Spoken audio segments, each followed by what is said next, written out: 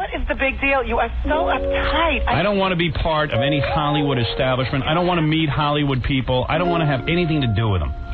My wife wants to go to these parties and stuff. I'm not interested. Life. My best friend in the world, I met when I was 4, Mary Wigmore. You mean to tell me she's not famous and she's your best friend in the world? She's not famous. Why would you waste your time with Mary Wigmore? Are you crazy? Because she's the greatest human ever. But you have famous friends, right? I do. I have some famous friends, and I have mostly not famous friends. Who's your most impressive famous friend that I would be excited about? I can't believe you did that. First of all, you don't even know if you watched. You said you were going to do it. I'm a liar. I'm a compulsive liar. Hour and a half. I have not taken a break. Spread the word about Sirius. We do not take commercial breaks that often. Let's go ahead to Randy. I'll go out with her. Okay. Okay, good. I'll go out with her. He's under duress here. I would. With a girl. I would go out with her. Yeah, I don't understand it. First of all, you wouldn't. No, first of all, you're in a different situation. I got 3 girls at home. My so daughter. what does that mean? I'm 53 years old. All my girls, when they were young, were in love with black people. I went to visit Ashley at summer camp, and she had a big poster of Usher over her bed. Oh, yeah? Usher. And, like, you know, it's a little startling. I go, what's this? And she goes, oh, my God, isn't he the hottest thing? And I went, oh, yes, very much so. Oh, he's very hot. Very hot. What? I have to get rid of the wrap-up show because, and I'll tell you why. The purpose of the wrap-up show is not to sit there and criticize me. Whatever I'm doing is so that everyone here can make a living. He's doing both things simultaneously. You may not be totally XY. That's right. You could be XXY. I might be a tranny or a shim, a he-she, or something like that. I don't believe it. What? I don't believe your results. Why? Because you spent all your life with Ralph, and he's gay.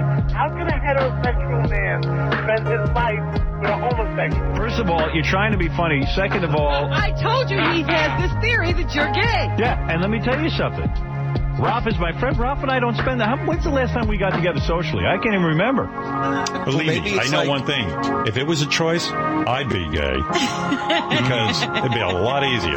Judith Regan has her own theory.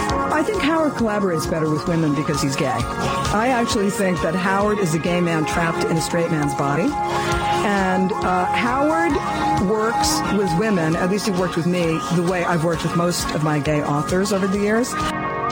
Oh, I watched that horrible movie that won the Oscar. I knew you would not love Parasite, God. and Parasite is one of the greatest movies ever made. Ding dong dong dong ding dong. You didn't get to the good part. There was a setup. I watched the whole movie. Ladies and gentlemen, this is QF, a podcast about Howard Stern. I'm your host, Fillmore, a.k.a. Jim Fix, and with me for the second round of Back to Stool is Mr. Len Young. How are you today, sir? I'm good. Thanks for having me back. Well, it's always good to have a person. What's that expression? Don Rickles said? He goes, "It's nice to see a person of your heritage sitting up." Love Don. Yeah, there's always time for a Don Rickles quote in my life. Oh, and endless. So, guys, we're going to continue where this left off with some the buddy calling in and talking about his high school age kid being inspired by Howard, which hopefully doesn't mean now he's into scat and he loves American Idol. Yeah. But we are going to take a detour into the wrap-up show pretty soon, and there's a second segment that has to come back into. So it wasn't just like one segment of the show. It was brought back like a reprise, and then it went into the wrap-up show. Well, tell him I'm pulling for him. I feel sorry for him if he goes into this, but we'll see. Well, I got to defend.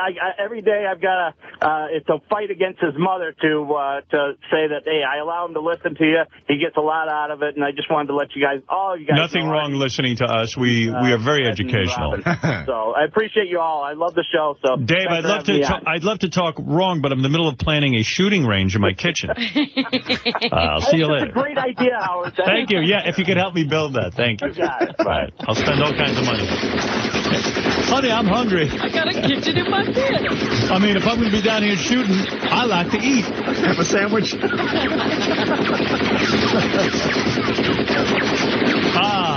I'm hungry. The seats in Carrie's home theater. I cannot believe.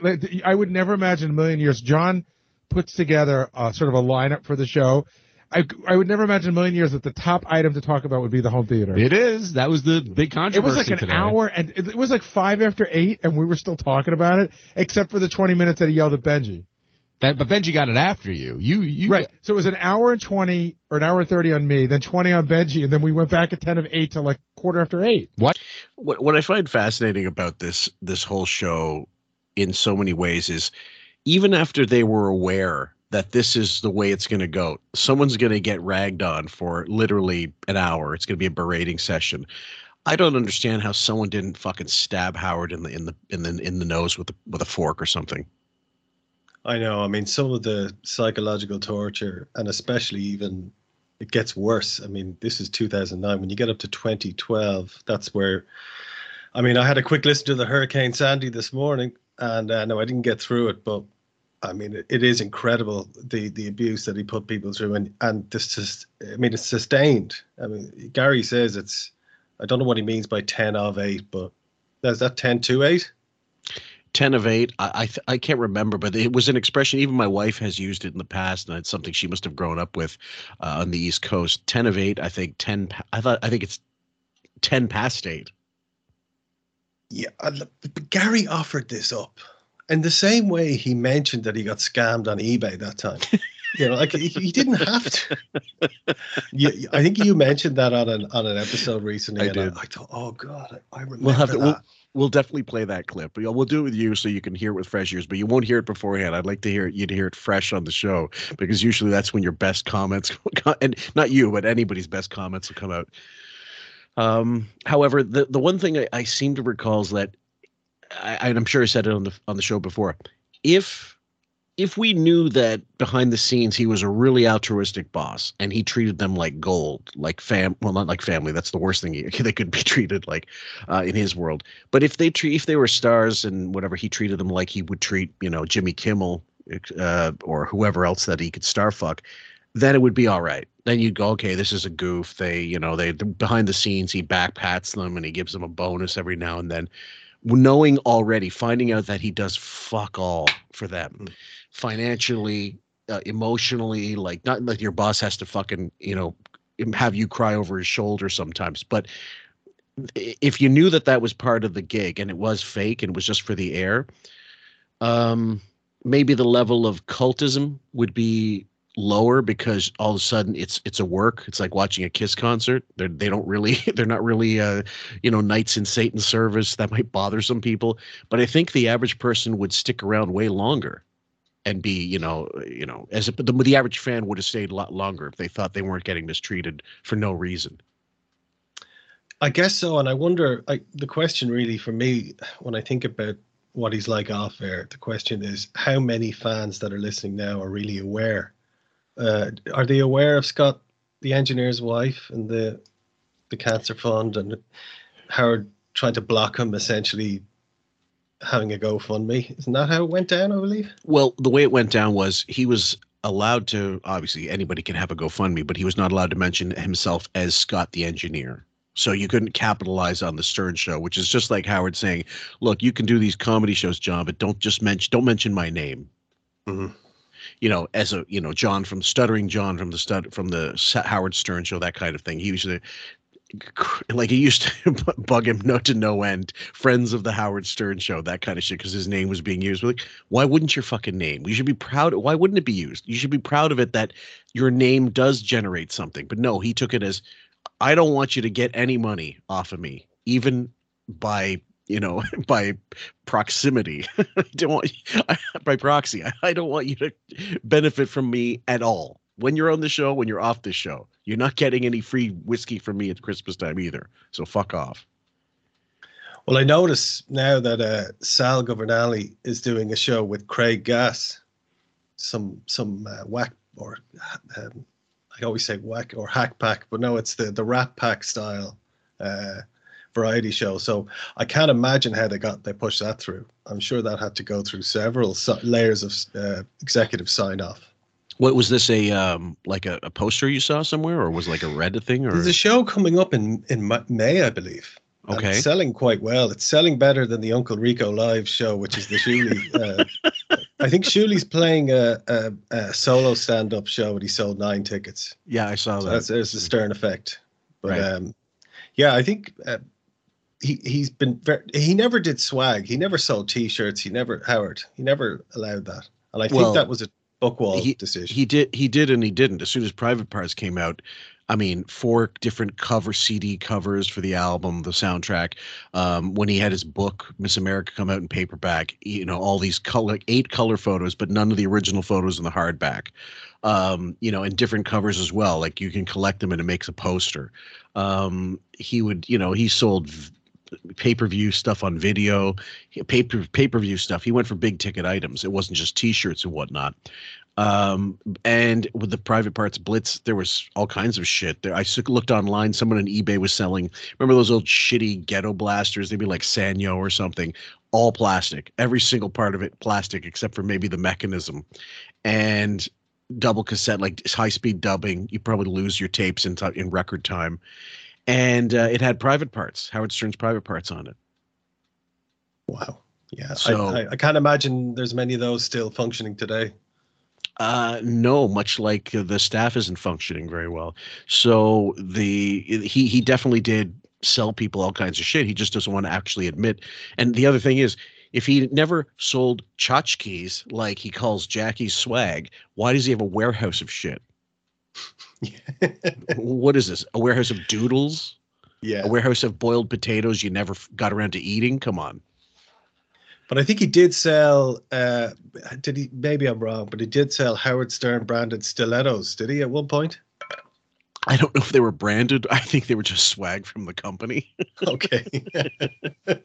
One of my favorite stories was Jackie talking about how he got a Canon, like Ixus or like one of those power shots, the old digital point and shoots, and with no case, no bag. And most of those had something velvety to cover it, like a Crown Royal bottle. And he said he took it down to the whatever the department where this stuff swag is located, and he said, "Is it missing one? Like, did I get one? Why did I get one without it?" He was told by the people there, if it's a promo item, it doesn't come with a bag. Howard had given them to everybody, and they were just. It was infamous. There was an infamous story about Bob Hope, that he always got stuff from General Electric or swag from whatever it was, Ford, Chevrolet, whatever, just swag. And he told his writers when he came to the house for Christmas, go into this room and pick whatever you want from there, take it. It was just his swag that he got from the companies. He didn't have to pay for a nickel of it.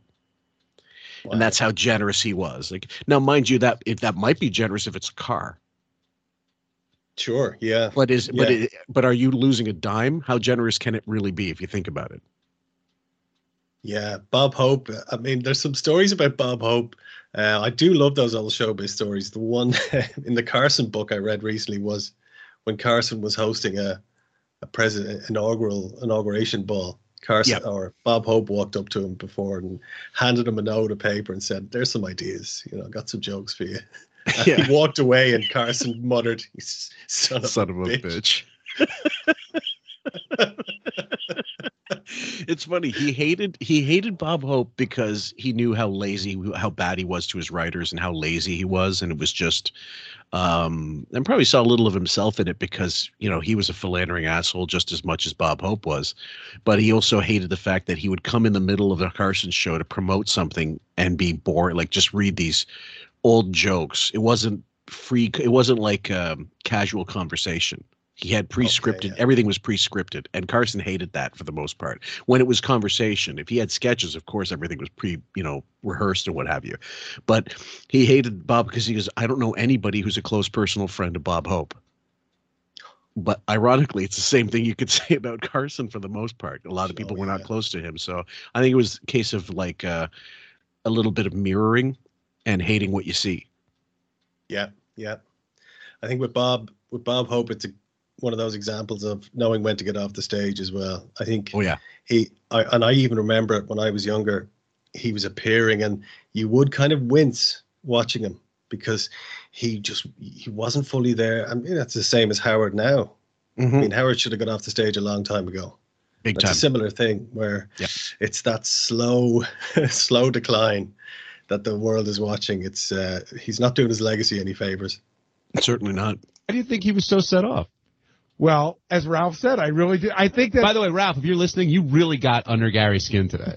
It just, you know what? I just don't like to be critiqued. You know, it's hard to do this show. We have time to fill. We have a lot to talk about, and it's really the way I feel. And if Ralph doesn't agree with it, it's fine. But I feel like he was undermining me a little bit. But the short version is, if we had guests on today, that conversation would have ended at 7:00. Don't you agree? Well, eventually it would have ended. It would have had to end but now that there's no guests, it could go on and on forever. But you know, Howard really, I can never tell with him, but he was acting like it really bothered him. Oh, I think it bothered him. Jason, what do you think? Well, that's what I was going to say. I think it went on so long because it was such a wide open show today. But yeah, I mean, Howard seemed to be genuinely almost disgusted with you that you would dare put stools in your home theater. I know, and it's, you know, and I kept, when we first started arguing, I kept making the point, well, that's you, that's your opinion, that's what you think, but you know, and this is Gary, but you kind of did it to yourself. I mean, there are people that literally fuck themselves by just saying too much, offering too much, putting their head on the chopping block, and then you're surprised when the guillotine lops it off. Yeah, it's Gary's over defensive, spiky kind of nature here that gives it away, really. And I think with someone like Howard spent decades cultivating this idea that, you know, Gary's an idiot. Yep. And I think it's almost a self-fulfilling prophecy. I think Gary just kind of walks straight into it and leaves the audience thinking, yeah, maybe he is an idiot. He really does set himself up for failure. I mean, it's the nature of if you highlight it, you're defensive, you're prickly and defensive. People just instinctively go there. Certainly. Let me just see if I can find it. Angry sarcasm. I have a clip here that I clipped not long ago. It was Artie. Hold on, let me see. Artie sarcasm. There it is. Okay, well, let me just play this one. It's from the clip that we're eventually going to play. We're going to cover one day. But, listen, by the way, considering what I'm going through, I feel horrible that your smoking hot girlfriend went to a movie without you last night. And then came home. Can I say something about that, though? And then came home. Let's be honest, though. When he was knee-deep in Johnny Walker Blue. That wasn't it. There was another clip. But that was one where he was discussing, like, he found out Dana was dating someone else, and he went through half a bottle of Johnny Blue. And he goes, I look like I was in a John Steinbeck novel.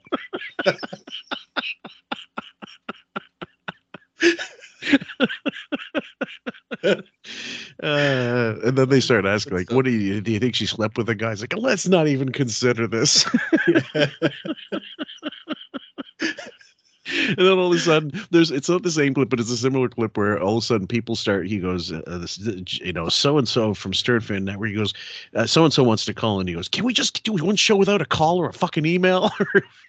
He goes, hi, I'm Robin's Big Tits. I was talking to Artie's bloated liver. He nailed that sort of the Reddit, basically Reddit, forums, that kind of shit. So anyway, I just at the end of the day, I think it's lazy on Howard's part after enough years, like, to not have something else to talk about. When he starts pushing it, and we've had a couple episodes where this came up, when he starts doing it, and this episode, like the latest one released today, the Hurricane Sandy 3, doing the Bowie impression well past its expiry date. Just to pad out time, because it's one of those days where, okay, there are no guests, so you absolutely have to, vamp. Read a newspaper. Talk about what's happening. No, I can't do it. I don't read. Not curious. No, not about nothing. Speaking of Bowie impression, I noted that Shuley doesn't do his own Bowie impression. He lifts, being the true hack that he is, he lifts the Bowie impression from Howard. He does an imitation of Howard doing an imitation of Bowie. Who lifts it from Fred? Who lifted the best one? Really, Sour Shoes did the best impression. Oh man, I was just about to say. And not only did he do a true impressionist will get the tone and the sound of the voice, but also the character. Oh, absolutely. And Sour Shoes just got it down. He'd always reference a celebrity who really got the show. You know, big fan. Really gets the show, and he'll reference Steely Dan or something. Daryl Hall. He called me at 6 to 9, and throw in some buoyism. Here's the deal. You know, here's the deal. Yeah, it's kind of weird. Here's the rap. Yeah, here's the rap on this guy. You know, you can't put the toothpaste back in the tooth in the tube once it's out. No. Yeah, little isms. Anyway, there's a lot of old Howard hasn't been like this in a long time. This is old Howard. What I say is gospel. The way I think is the way everyone should think. And of course, you know, and having said that, you should never get divorced. You should never take a drink. You should never move into the city. All of the things Howard said he's never going to. Right. You should never listen to an iPod. I mean, everything. You know. So Howard's been wrong in the past. Now, if you missed it, here's a little bit of the argument. Number one, Ted. You should never listen to an iPod. That's Howard's advice. You should listen to a stiletto. You get a stiletto, pay through the nose to beta test a shitty product. Don't listen to an iPod. That's Howard gave you the advice. That's like asking a barber, do you need a haircut, really, when it comes to because he knew that the iPod was his mortal enemy when he went over to Sirius. Well, he was told by early Sirius, maybe I think 2006 it was. I'd heard from different clips in that year where basically they were saying you're not supposed to mention the iPod exists. We're supposed to be pushing the hardware at Sirius. Meanwhile, there were more complaints about that fucking hardware than, I don't know, getting stuff from a fucking Dollarama store.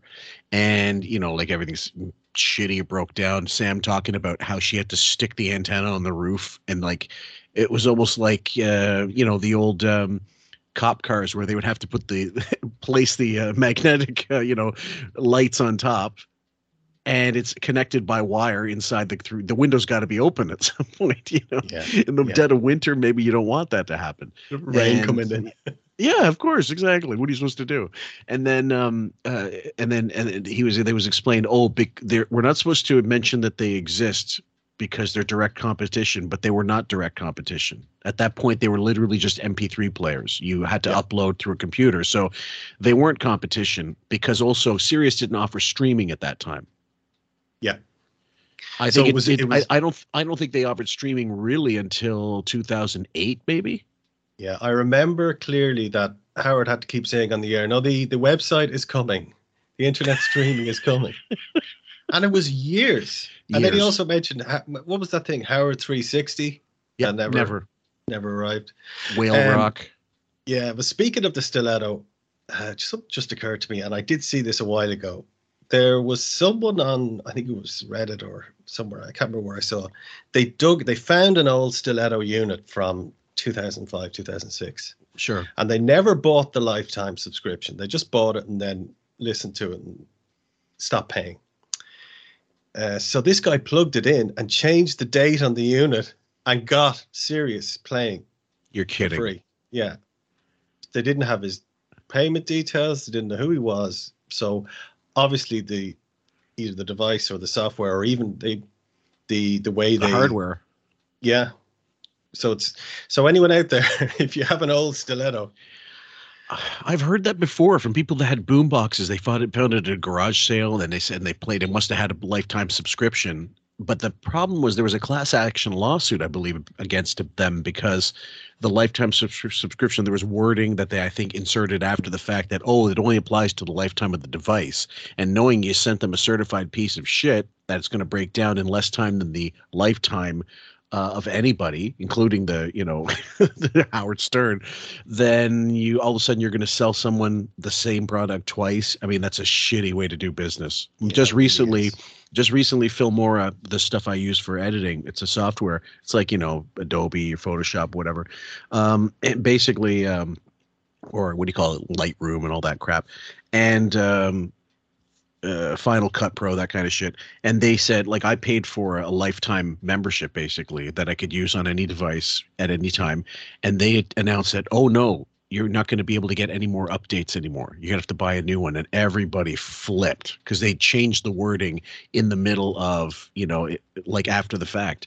And it's like, no. And then I didn't know anything about it. My stuff updated just fine. But I looked on it after the fact and I go, okay, on principle, you would lose a large chunk of your people if that was the case, because the whole point was it was standalone software. You bought it, you could update it, but you didn't have to pay subscriptions like Adobe stuff. So they rescinded it. They said, okay, no, we didn't mean that. Oh, we're going to just change the wording. But they've since lost so much of the confidence of their customers that they're probably in free fall. Oh, no doubt. And I mean, you'll remember a time when you bought a piece of software, there weren't really any updates. This is maybe in the 90s, late 90s. You got the CD and you got on the back of the box, you got a serial number. Yep. And that would still work. I actually used a serial number from about 2001 a while back, and it worked. Oh yeah. Skip registration. It's hard coded into the software. There's no DRM. There's no online, always online. So this is only going to get worse as we go on. Like we all listen to music on Spotify, or not all of us, but some of us do. We don't own it. We don't own the movies we watch on Netflix. That can all be shut off. Yep. What I've been doing actually when it comes to movies that I think are out of print, or I just don't want to hold on to the hard. I don't want to waste the hard disk space or external hard drives. I have a couple of YouTube channels and I upload movies onto there and I keep it private. So anytime I want to watch it, all I need is the internet, working internet, and I can go into my own channel and boom, there it is. Yeah. And I mean, I'm sure Howard still has his collection of movies that are on Beverly Hills Cock and whatever else he watches.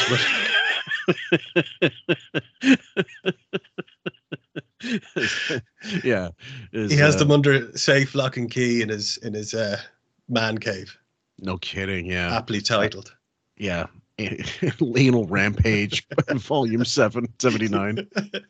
If I had to sit in a stool, I wouldn't sit there. Well, then you Who have chooses to sit for hours on a stool in a movie? First of all, it's incredibly comfortable. The stools, they're not Is there a back on them? High back leather chairs. I sat in them for the other week, and they're very comfortable. You sat instead of sitting in the comfortable chair. Well, because I had a bunch of people over. This is the whole thing. This is another one. So you couldn't even get the good chair. My wife is like, "Well, we invited people over." I'm like, "Fuck them. Let them sit." In now the listen, stool. I'll tell you why I'm right and he's wrong. All right, now you are right. Yeah, but it was fine. Gary goes, "Shit, I want to sit in my comfortable chair," and his wife goes, "No," and rightly so. She goes, well, "Our guests should get the comfortable chair. You sit in the shitty chair." Right. But why should there be a shitty chair? But you didn't ask me the end of the story. You didn't ask the end of the story. What's the end of the story? It turned out it was very comfortable. Yeah. But you weren't sure. Now I know. Yeah. All right. So from now on, in your theater, even when it's empty, I want you to sit in the stool. Do you think people in the audience are annoyed that we're comparing our home theater? No, I'm not comparing any homes. I'm saying you put in a home theater, and you put in stools. That's stupid. But if I only put in stools. Incidentally, guys, we know we played this before, but they're playing it on the wrap-up show to give people the taste of what Gary went through initially. And this also, I guess, is good for reminding you if you didn't listen to the first episode or it skipped past you. So we'll continue. I didn't think it was that big, but I would be bummed if I had the stool. Did you realize you buried yourself with that comment right there? Which one? About saying when people came over, I sat the stool. Right. Listen, I was attacked by a guy who can't make up his mind about anything, a heroin addict and a woman who spent $2,400 on wine. Enough said. That wasn't off the cuff. No, no way that was off the cuff. And I love how they always go like with Howard, it's a guy who can't make up his mind about anything, and with Artie, it's heroin addict. They always go to the Artie always got that thrown at him, the heroin addict, or your father fell off a roof. That always annoyed me with Sal. Right. Sal wrote some brutal song parodies. He wrote one for High Pitch Mike once and got High Pitch Mike to sing it about his father being dead and falling off the roof. And then follow your dad, I think was the big finale. That was during the fight or just before the fight. Yeah. And then Artie says your stand-up needs work, and he cries like a baby. Mm-hmm. Now Marty's wanted to take his own advice. His stand-up also needed work, but he did have some. He had to. Generally, his stand-up's like C level at best. It really is. It is quite hacky. He had some good one or two bits, but it's just way too much show stuff. If you've seen, like, that's why a lot of people that used to complain about his comedy shows, it was number one that he was fucked up, and they just wanted to buy him drinks. They just wanted to be with him.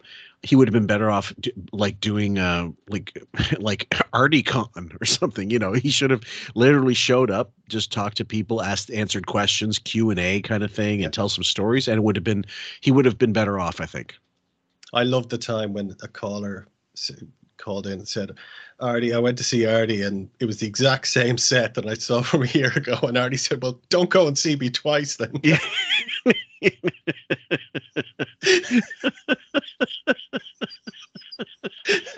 That's at least a good joke.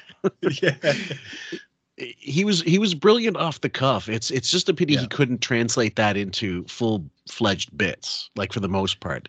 And the other thing was, of course, the advent of, MP3 cutting and stuff like that. If you took a bit that you like let's say High Pitched Mike going to Disneyland, and already had made a bit about that, you would have most likely heard that bit on replay if you were a super fan a billion times. So by the time you go to see him in concert, you're like, oh God, not this. Yeah. And look, I think you're dead right about his stand-up. I watched It's the Whiskey Talking was the last thing I saw. I just thought it was terrible. If you put that next to his PSA for George Takei, it's a world of difference. That PSA is one of the funniest things I've ever heard. That's him at his best, in my opinion. Bunny Ranch Fetish Revisited reviewing the American Idol show. That's a good one too. That horrible country music. Your show was horrible. I in all fairness, I couldn't even listen to a show. Let him fly solo. And a bit mixed on her. She was followed by Lisa Tucker, and she probably is going to make it into the final 12, but she did it as good as she had done previous weeks. And then there's also, give me a second here. I'm actually reading these off of what I've written. You're kidding. Doug was laughing. I'm reading. The best part. Hold on. I think it's last night. Here's Eric the Midget. Oh, yeah, here it is. This has his friend performing, the 13-year-old girl, I think. Yeah. Let me see if I can bring this up. Welcome back to the wrap-up show. It's Brian Dunkelman sitting here with Eric, the actor, American Idol expert. Eric, let's talk a little bit. This is Eric critiquing the Idols. Oh. All right. Sorry. About the performances this week. Everybody wants to hear your critique. All right. Last night, the first performer was Paris Bennett. She sang a song by Miami Sound Machine. Didn't exactly sound as good as previous weeks for her. Yeah, it was a difficult song choice, I thought. Yeah. And,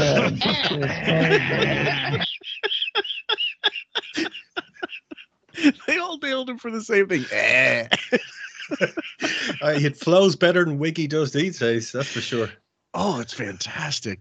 There was one time where Eric was, I think Gary came into the studio and said, Eric, have you been messaging this celebrity, calling her house or something like that? And Eric's like, no. And they eventually kind of got it out of him.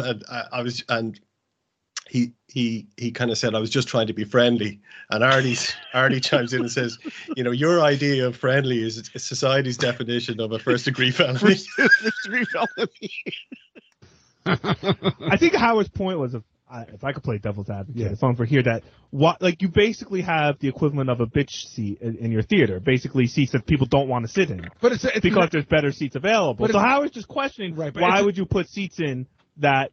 Because they serve a different function, and sometimes people, during the Super Bowl, people will want to sit there, they will want to eat, they will want to have something to drink. First of all, Howard could take anything and spin it out of control. There is nothing. Is this reminding you, just out of curiosity, when Sam did the impression of Anxious Bowie speaking, throwing a bunch of phrases in, 3 different thoughts, but not one complete one? Yeah, and he's talking a little bit faster. He's the pitch has gone up a bit. Yes. He's I wouldn't say nervous, but maybe he's a bit nervous because he knows that his stance is he's not on solid ground. It's a bit shaky. No. Not a kitchen in my home theater, okay? Howard made it sound like there's a sink, a dishwasher, and a fucking ice machine. Well, what is it? Explain it. All it is if you could imagine a back row, imagine there's a row of 4 seats, okay, and then elevated up, there's another row of 4 seats, and right behind that, there's a piece of granite, probably about a foot wide, that goes across the back, and then there's just bar stools. It's kind of like this here. I think you kind of sit there, put your elbow up on the marble, you have your drink in your hand. Exactly. Like the seats they put on the Green Monster a few years ago, like the high... Something like that. Not exactly. If you didn't have the bar there, the slab, could you have comfortably fit in 2 more chairs? Or 4 more chairs, I guess. Hard to say. You could have probably put a couch. I might have been able to get a couch. It might have been a tiny bit tight. How? Surely he knows. Surely you would know whether you could fit another 2. You get a tape measure. We figured this out in the first. We asked ourselves the same thing in the first part. Yeah. It's like, don't you know the dimensions? Don't you have the guy come? Did you have them just come in and bring the chairs and say, fit them wherever, and I don't care what happens in the back? Clearly, the engineer was on, I don't know, doing hash. Either he got his brother-in-law, got a deal on it. I don't know. The first thing a person would do is, before you just choose the seats and choose the chairs, you're going to go, okay, tell me what fits in here. What are my options with the space I got? I want to put 3 rows of which is way too many for, unless you're planning on having, I don't know, a football team over to watch something. What's the point? Like, it's not a conference coach table, it's a screening room for your family. So if you're a family of 4, a family of 5, okay, 5 seats plus a couple extra, 5 more, maybe 4 more, something like that. Maybe the engineer had a slab of granite in his garage that he'd been trying to get rid of for a couple of years.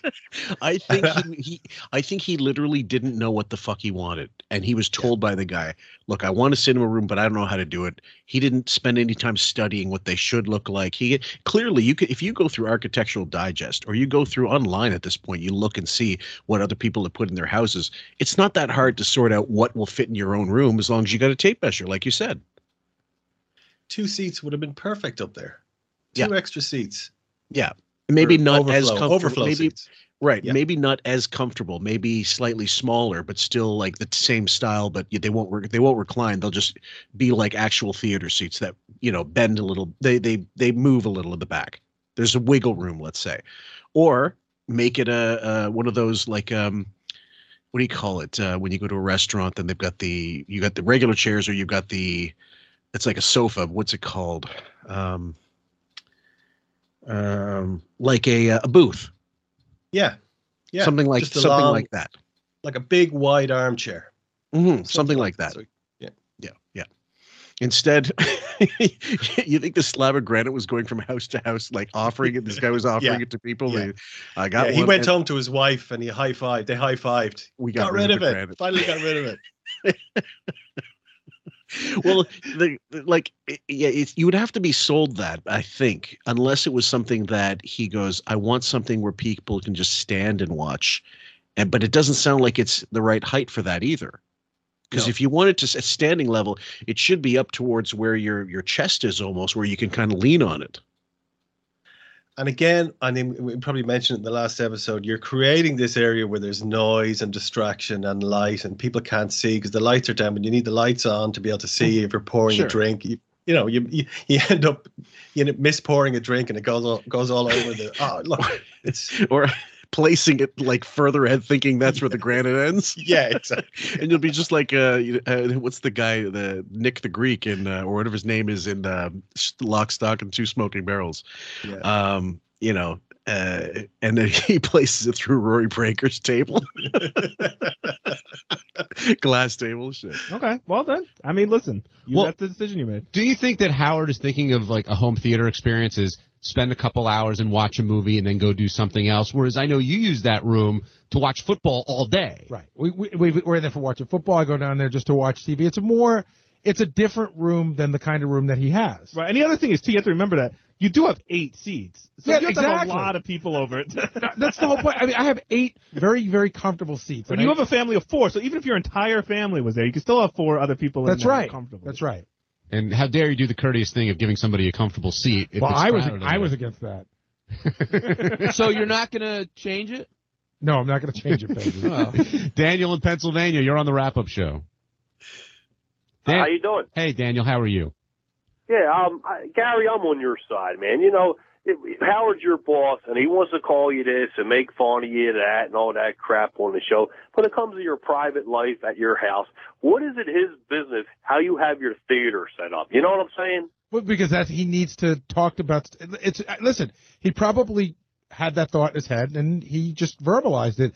It's not like, as my boss, he can force me to go change it. Yeah, but he does have a great thought process, which is so funny. You could tell He thinks, for whatever reason, right or wrong, he thinks you made the wrong decision. Right. And it kills him that you made the wrong decision. That he what's can't the even matter to Howard? How Gary sets his house up. I would give my right arm to be invited over Gary's house, sit on that couch, and watch the Phillies beat the Mets, you big dope.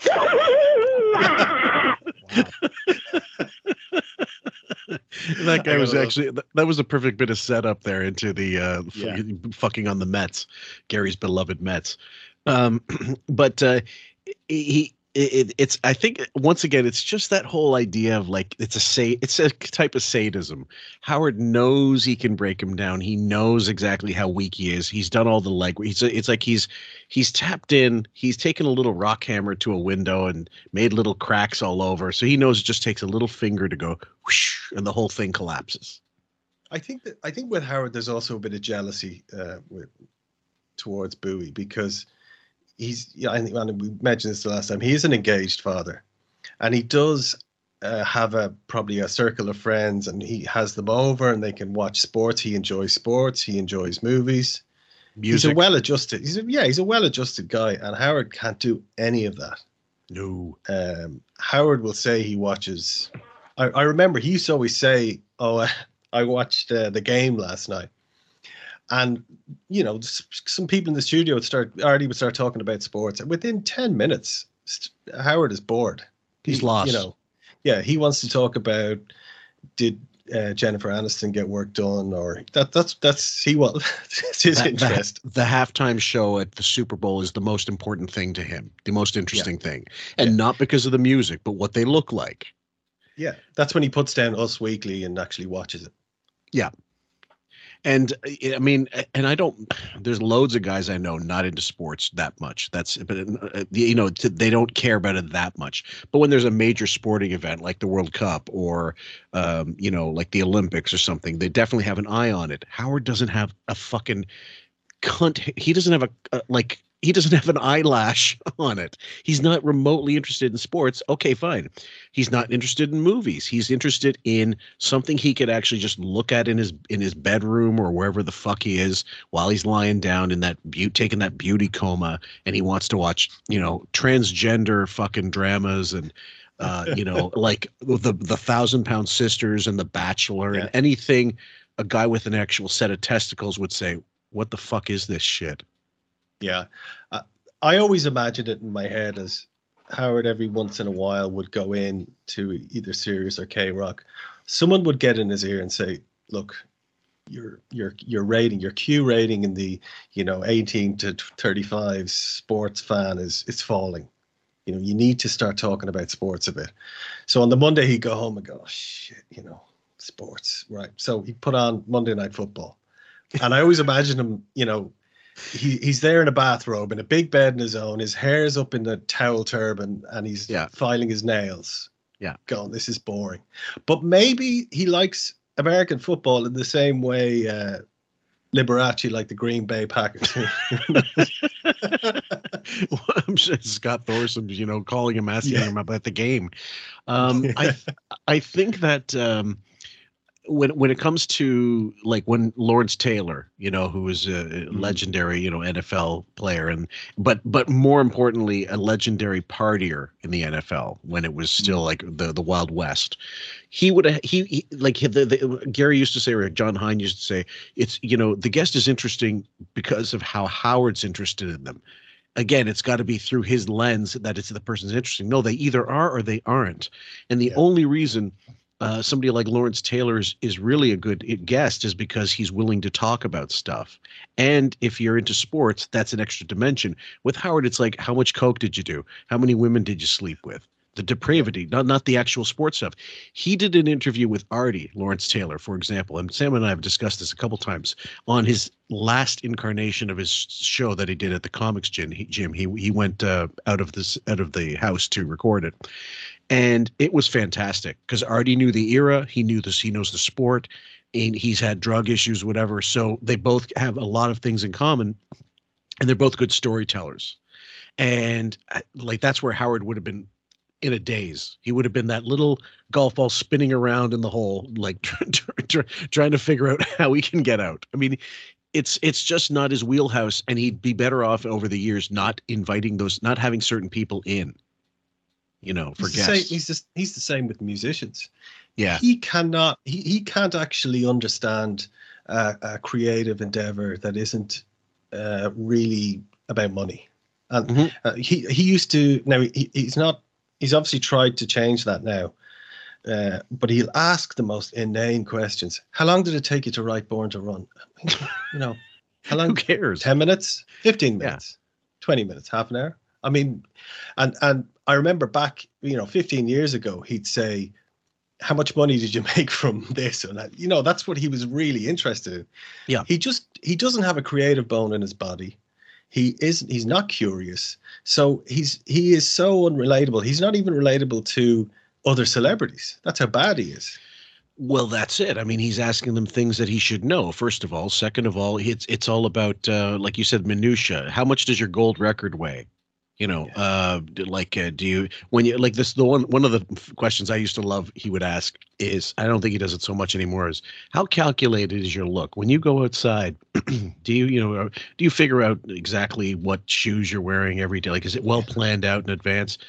And all it was is 100% projections. Like, oh, he has to have like a battle plan, like Patton. What am I wearing Monday, Tuesday, Wednesday, Thursday? Meanwhile, it's all the same fucking black clothing, like the Grim Reaper, and a couple of fucking fruity scarves, and those stupid, pre-distressed boots. And he's going to go clumping around like he's, figuring out whether to invade Syracuse or, whatever other town in Sicily to start World War, the second act of World War II. And I think that at the end of the day, he's pissed off at Gary mostly because he does have all of these things. He is a good father, we think, he thinks. He is invested in movies. He has a passion. He hates people who have a passion for anything. I think it just reminds him that his life is so empty. Yeah, that's why Howard has these pursuits that I've always thought, it's the idiot's idea of a smart person's pursuit. That's Howard. Mm-hmm. I will play chess, therefore I'm smart. Whereas it's Beth only pawn in Game of Life. And then what did he do? He did painting. Then he still was into supposedly grilling still at one doing. point. Well, yeah, that was a long grilling? time. That was like during the Mad Terror years, and grilling eggplants. That used to be a fun, great Artie line. Like when you're busy grilling eggplant, because that's something a woman wouldn't throw in your face. But cycling, chess, obviously, photography. That one, we just recently, there's someone on the Patreon who says, please do a photography one. If I did a photography one, it would be definitely visual. We'd want to get pictures of his, examples of his photography and how he's fucked things up and can't do things properly, even with the best gear. It's not about the gear. It's the person taking the shot. Do you understand the rule of thirds? Do you understand, color balances? Do you understand, don't shoot against this, this is washed out. The lenses, they had Jason take these, gave him a fucking DSLR, a shitty like Canon or something, and then stuck on like a, I don't know, f3.5 lens on it in the studio when they need clearly a faster lens to get better, just better portraiture. And then they got him shooting the entire, studio instead of focusing like a close up on the guest, which is what they need for the website. Yeah, they gave him. I bet what they did was they gave him like an EOS 1000 or whatever, that the entry level Canon. Yeah, they gave him the kit lens. They didn't even say, do you want to get like a prime 50mm for portrait? Yeah. Nothing. Whereas you move around the subject rather than spinning. I mean, they're notoriously cheap. It wouldn't surprise me in the least. But I know Howard did the cover for Lisa G's book. Did he take that? So I must have a look. I must go back and see. I believe so. How much? And Photoshop. I'd say Photoshop. Photoshop was his best friend. And his worst enemy, because he didn't know how to do it. He kept using the clone tool like somebody with Parkinson's. Because he would overuse it, like he used that clone tool like it was the best friend he never had, like it was a second dick or something. And with the calendars, the Hampton shots, I mean, there's a whole whack of stuff. And on top of that, he let his website go defunct. He paid for like 3 years for the website for the Conlon Road photography thing, and then suddenly tits up. No one cares about it, and the photography stuff is like just collecting dust. I get that. I haven't shot unless I go on vacation. I'm not really shooting any photography much anymore. I've shot everything in this area that in this city that I want to shoot, and unless there's some special event, I'm not going to bring my rig out. Well, it's a lot to carry, and I think it depends. I just know I used to take it whenever I went on a holiday or vacation anywhere. I would always bring the DSLR, but as soon as you're carrying around bags for babies full of diapers and all that, it's the first thing to go. You go compact. And these days, phone cameras, unfortunately, they're catching up. I don't think they'll ever replace a proper prime lens ever for a lot of things. Either way, guys, we're sort of getting into photography talk. We'll get through this, but the whole point is he's a dilettante at every fucking hobby he's ever done. And that's a narcissist. They can't focus on anything anyway. Do you remember the kid in school when you went to his house and you opened up the wardrobe and this is like there's a snowboard and a karate suit and a pool cue and all these things that gathering does? That's Howard. Yep, absolutely. All right, way to close with the flourish there, Daniel. Let's go over to Tom in Daytona. Tom, you're on the wrap-up show. Hey, what's up, fellas? Hey, Tom. Hey, to me, it's not so much what Howard, whether or not he was bitching at you. It made good radio, but I'm totally on Gary's side. I think there's a couple points. Number one, you shouldn't call them stools if they got, nice, comfy high backs and all. I call them pub chairs or something like that. Maybe that would have gone over big. Tom, Could you imagine, Howard? What's a pub? I need a pub tutor. What's draft? What's a pint? That's the example of a caller not quite understanding. You are barking up the wrong fucking tree, dude. Yeah, nomenclature is also Howard's, one of his many enemies. Well, I know what you're trying. I know what you're going for. Chairs with long legs. Pub chairs. You go pub. What are you doing? Have a fucking pub in your home theater? Listen, also, I think, like John was saying, you watch sports down there. Maybe for movies, you'd want to sit in those nice chairs, but for sports, especially something like the Super Bowl, you're up and moving around, you're grabbing snacks, and it's almost like being in a sports bar. I like to stand up half the time. I think those high chairs or stools, whatever you want to call them, is perfect for that. Well, the hard part for me is that I love it. I have no issue with it. So the only issue is that somebody I work with who's got a microphone and an audience has an issue with it.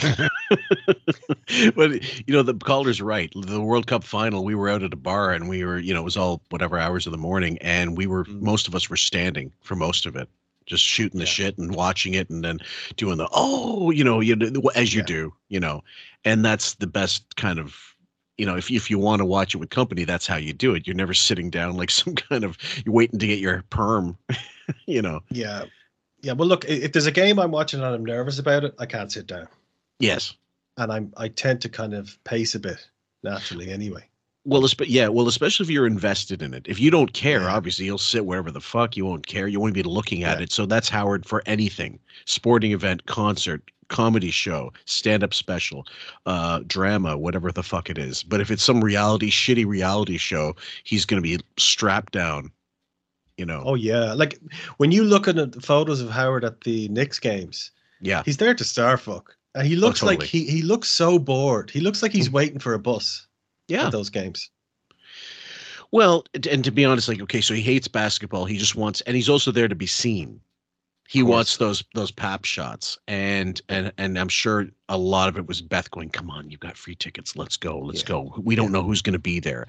My favorite is the Taylor Swift picture where Taylor Swift's completely disengaged from them, and they look miserable. They look like the kids going, "We are this close to the cool kids table, but we're not on it. We're not sitting at it." And then there's another one with Hilaria Baldwin doing a yoga pose, trying to get a selfie with her legs hove off. And Howard and Beth are going they're kind of getting out of the way. And I remember thinking that was the first time Beth met someone whose thirst overshadowed hers by a truckload. Yeah, it's like a once in a lifetime eclipse event. Yes, absolutely.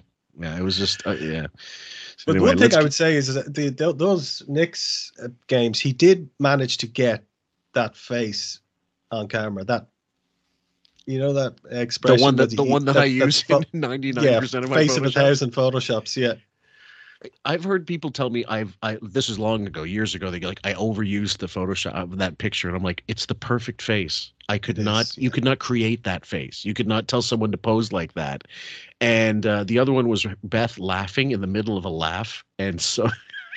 I can't remember the photographer's name was Rich something, and it was at some like P. Diddy party, and she looks at at the old place there was a Photoshop thread where some of these guys were geniuses. They managed to put it in like as Margaret Hamilton from the Wicked Witch of the West. They made it into the Mona Lisa. They rendered it, all the things you can get from the Reface app now very easily, but they put it together, and some of the album covers that came out of it were fantastic. That's the one where she's kind of leaning forward, laughing like with that. Somebody. Yeah.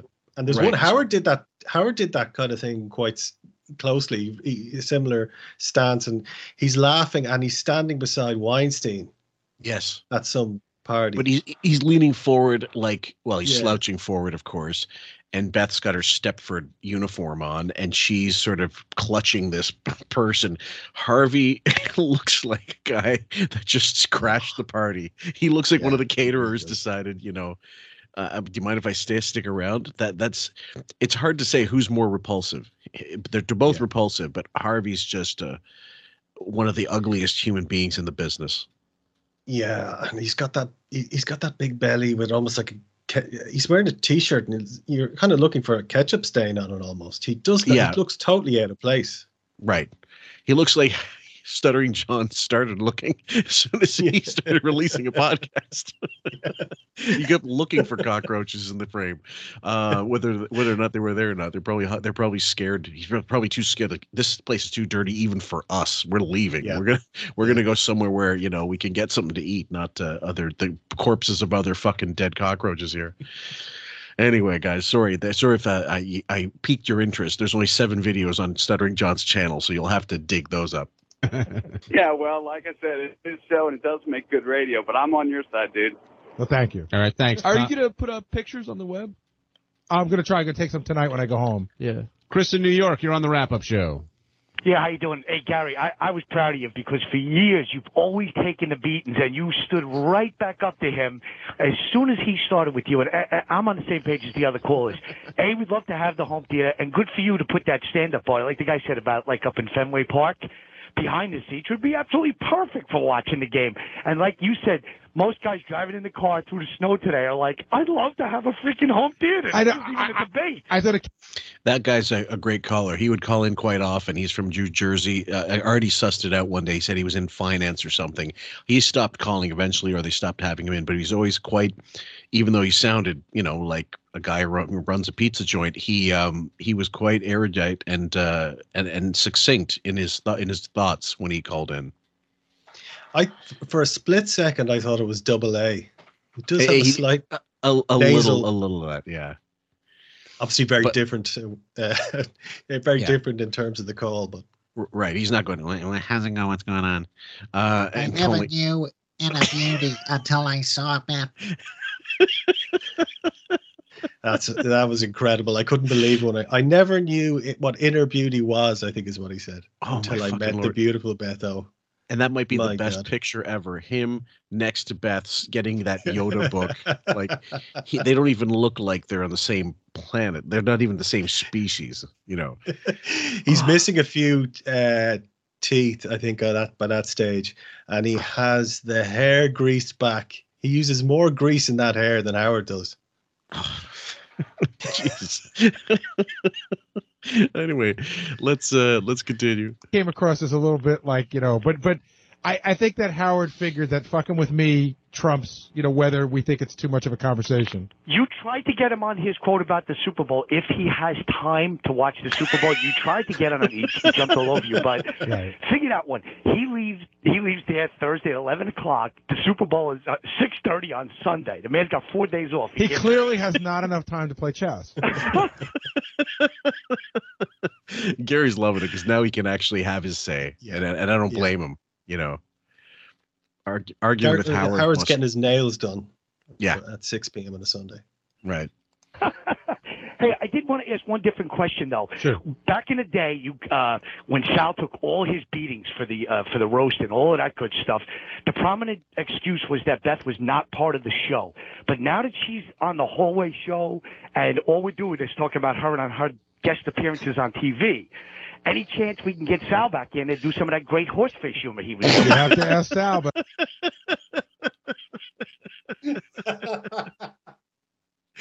You pointed that out when you heard that. Oh God! It's not even the horse. It's get some of that great horseface stuff. Yeah. I can just imagine Howard at that point in the back of the limo, like fucking his phone across the phone. Well, listening to this. And he listens to this like he listens to it like it's the call to prayer at 4:00. Yeah. He's devoted because he's definitely wanted to hear what he can use against them the next day. Oh yeah. Yeah. And so he used to call in, didn't he, to the wrap-up show occasionally?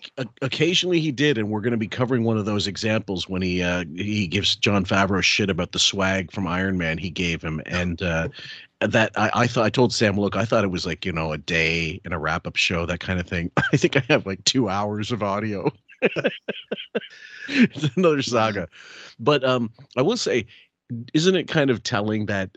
Number one, the Beth being propped up as this great beauty, like this world-class beauty and this model and all that bullshit, all it served to do was spawn an entire army of people who, whether they were good-looking themselves or not, all agreed that Beth this is overblown bullshit, and we need to poke holes in this rubber a little bit, because they were getting sick of the promo, and they're also like, she isn't that good-looking, guys. She isn't, so stop saying it.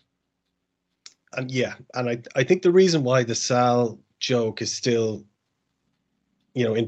fresh in people's minds and referenced, is that I suppose it's like when you're in school, you will always find the funniest thing will always be the thing that you're least allowed laugh about. And Beth was held in there was never any negative comments towards her. She was like some kind of a saint, Mother Teresa. And then suddenly, out of the blue came that line, and it was almost like a release. Yes, among all the audience, and like this caller said, now the dam has burst. Can we just rip the piss out of her? Yeah, of course. And I think Gary, of course, trying to sidestep that one as thoroughly as possible. But I don't think Sal's up for it. Have a good one, guys. All right, thanks for the call there, Chris.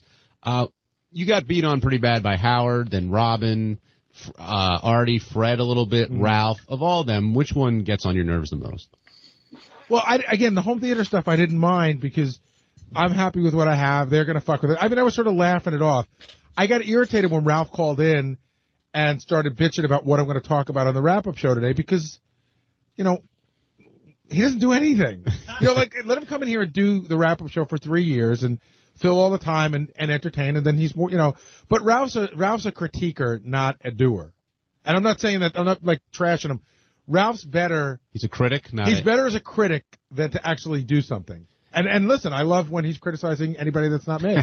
I have to admit. Now, what was going on with Scott the engineer? He says, he's jealous, he's pissed, but he claimed that he was actually setting up Sal. Right, that was his big elaborate practical joke. But Howard hit it right in the head. You'd have to have that thought in your head in the first place. But what was he setting up Sal for? I don't understand. To prove that Sal will run in and tell Howard every little thing. But we already know that. Like, what would be the punchline? Well, Scott confided in Sal, however he felt, and that knowing that Sal would come in and spill it to Howard. So Scott's point was he knew that Sal couldn't keep his mouth shut. And then, but first of all, like, why question the comedic genius? Scott said, and Sal said, like, Scott didn't say, please keep it secret. I fucking hate that John Hine. Yeah, like trying to be funny just sounds like a really arrogant piece of shit. I mean, he has some neck to be talking about comedic genius. Oh. He is. People are still asking, why is he on the show? Whose Polaroids does he possess that he maintains some kind of hold on the show? And I'm certain, first of all, he's a Buchwald client. Yeah. Second of all, maybe it's just he's completely inoffensive and charmless, and that's what they need. He is a company man who will do as he's told. I think that's the beginning and end of it, and that's his whole entire personality. But he will never be spectacular. He'll never even be tolerable, and that's what Howard wants. He wants shit. He wants things that stuff that's actually worse than him, which is tough to get these days. Like how Howard, you could get vehemently, like violently angry at how awful his show actually is, but with John Hein and the wrap-up show, it's not even mockable.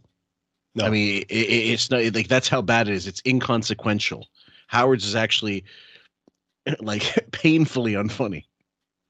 And back at this time, I mean, there was plenty of laughs to be had, but it was nothing ever came out of Hein's mouth that would make you even smile. No, unless it was something he blurted out by accident, and Artie was able to play off it and give him shit or what have you. And I loved when Artie would go on the wrap-up show. He was so fucking good on that so many times. And it was like, because you got extra Artie for another half hour, another hour, 15 minutes even. It was great. Artie used to do a good impression of John Hein doing the wrap-up of the day. Do you remember that? I've got that. Let me see if I can get it. I think I called it Artie Hein. Ralph called in and a line of people lined up to argue with him. We'll take a look at Ralph's history on the show and find out exactly what he does for Howard, if anything. The football pool continued, and Crazy Alice took it to new heights. We'll take a look at the former people who used to bet on the show and Artie's gambling record since he started in the football pool. But the show back then, that was such a repetitive segment. He would have John Hein come in and he would play Rich Nerd, the song parody from the Hall & Oates Rich Girl song parody. And then he would blurt out the same thing, and Hein would forget to turn his mic on, and then they would do this. It was just inane. I don't think I ever even heard anything he was saying. It would just go, because it was all just that familiar kind of lilt of his voice. Yeah. And, it was awful. Well, yeah, the other thing was, I think, and there was definitely some ill feeling in the back office for the prominence John Hein was given, seemingly out of nowhere. And it did certainly seem like that, because as soon as he came with Sirius, but he wasn't there during, I guess, not the lean years, but he wasn't there. And there would be incredible bitchery and incredible like pettiness from the people in the back office who all of a sudden he's lofted to Gary status, or with Gary because he's a friend of Gary's. And how's he a friend of Gary's? Schmoozing. Like he loves movies, he loves this. They would call him and they would have him on the show for the Jump the Shark bullshit, and they'd have him on as a consultant for certain things, and he never really added anything. No, and I think it's one of those examples where someone comes in and for whatever reason impresses Howard, and that is it. That is it. Once you impress him once, that's locked in. It's the same with Brent Hatley. Hatley, Howard used to look at him as some kind of political. Geopolitical expert and pundit, right? And also his military service and all this nonsense. Like Cabby's military service was, all we did was glean him for his homosexual tales of fucking other soldiers and fucking the commander's daughter and getting honorably discharged, somehow managing. But he's still like veteran. He still has veterans benefits, and he's confined to a wheelchair now. Guillain-Barré syndrome, I think he has. I heard. And he's doing a lot. You'll see like video of him or clips of him doing like PT, and he's in a bad way for a long time now. People have asked, like, when are you going to interview Cabby? I'm like, what's the point? You're not going to get anything from him. No. I mean, I'll be honest, just my own opinion. I just thought he was the ultimate, the king of the cockroaches. I think. Yes, true scumbag. Real scumbag. Yeah. And no surprise, he was hanging around with Howard and Ralph and whoever else at these places until he was whitewashed out of it. So what does that tell you about your wonderful host? Yeah, I think what happened with him was I trying to remember. He came in to plug some weight loss product. Yes. And it was really funny. I remember Ralph walked in and said, "No offense, dude, but you're as big as a house. You're 300 pounds." Yeah. Well, they insulted him, and they said it's clearly not working. Did you eat the box as well? And then ultimately he sued them, and that was the done deal. He sued the show. and it was never going to come to anything. You know, they disparaged the company sued the show that he was connected to, and that was always going to be the. He was just clearly like pissed off that he had this, you know, he had this in with the show, and then that was gone. But really, if you think about it, it was gone after he went and did time for tax evasion. And when he came back, it wasn't the same. I think they just wanted to distance themselves from him because he was a convicted criminal now all of a sudden. Yeah, there's one other incident that comes to mind, which is the Ron Jeremy sex tape in the studio. The porn shit. Yeah, was that after? I think that was after. It happened at K-Rock, but it came out while it's Sirius, and he was on the phone for that one. It's one of the most obnoxious pieces of audio, because Ron Jeremy's an asshole anyway, and I never liked him. But then Artie at some point goes, "Who the fuck is Brett?" Because they keep referencing this guy that was arranging the whole thing, and they just went around in circles, and they were just a little too protective of Howard for some stupid reason.